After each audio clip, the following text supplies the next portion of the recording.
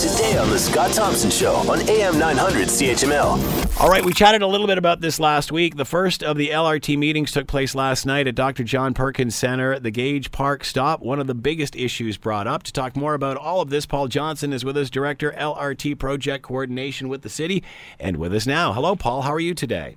I'm doing fantastic, thanks. Thanks for taking the time to join us. Here we are in a new year. Man, you're just plowing right into this. Tell everybody what the purpose of these meetings are.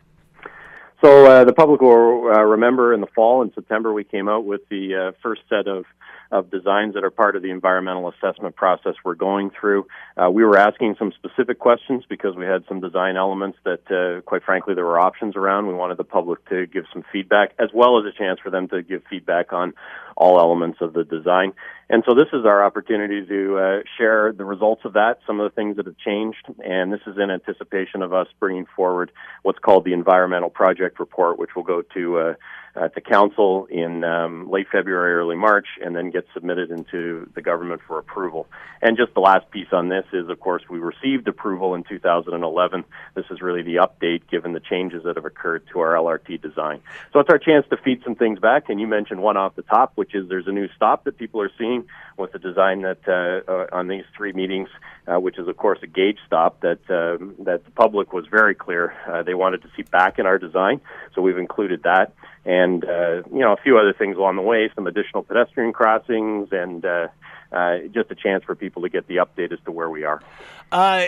Was the biggest concern or the biggest talked about issue last night the Gage Park stop?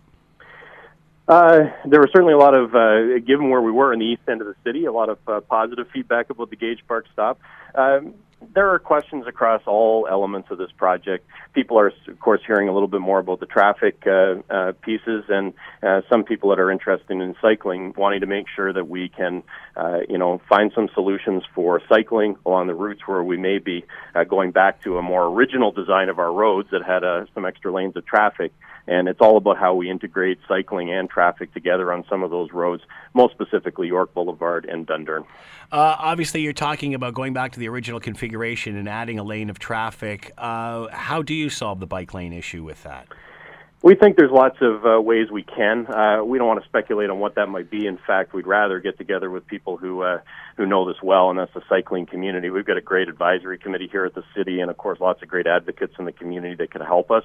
The good thing about York Boulevard is that there's lots of space, and the other piece is that there are other routes that we can look at. So I think it can all be accommodated. We just need to come up with those solutions. But we felt it was important to let people know that our traffic studies, we always work with what's there, and we were hopeful that this might actually work with the configuration as it exists today. But as you can imagine, the amount of traffic that's on King Street that needs to be diverted off King Street because of the LRT, right, just in that very western section of King Street that's going to get pushed down to York Boulevard, we really need that extra westbound traffic lane for sure. All in all, these don't seem like bad issues. These are all solvable problems. No, Paul? They are solvable problems, and the other piece is that they're very consistent with what we've learned before. Where you get slightly concerned is if you're uncovering all sorts of new issues that weren't there in 2010, 2011 when this first piece of work was done.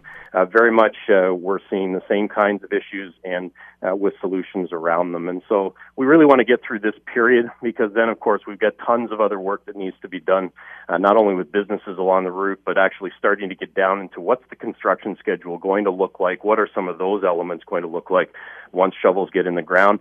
And, of course, council is very concerned that we turn our attention very quickly to negotiating, which will take some time, but negotiating what the operating and maintenance agreement looks like for this project. What would you say the overall feeling of the meeting was, Paul? Was it positive? Was it negative? What's your feeling? So on the meeting itself, very positive. People felt there was good information. There was new information, some updated information around that. Still, when you talk about LRT, it is very similar to what we've seen in the past. There are people that don't think this is the right project for Hamilton, and lots of people that do. And I'd say, last time we I think it was about 55 favorable, 45 not so favorable of the people who came. And I'd say last night was about the same. We had lots of people come in, congratulate us on where it is, excited about where it's going.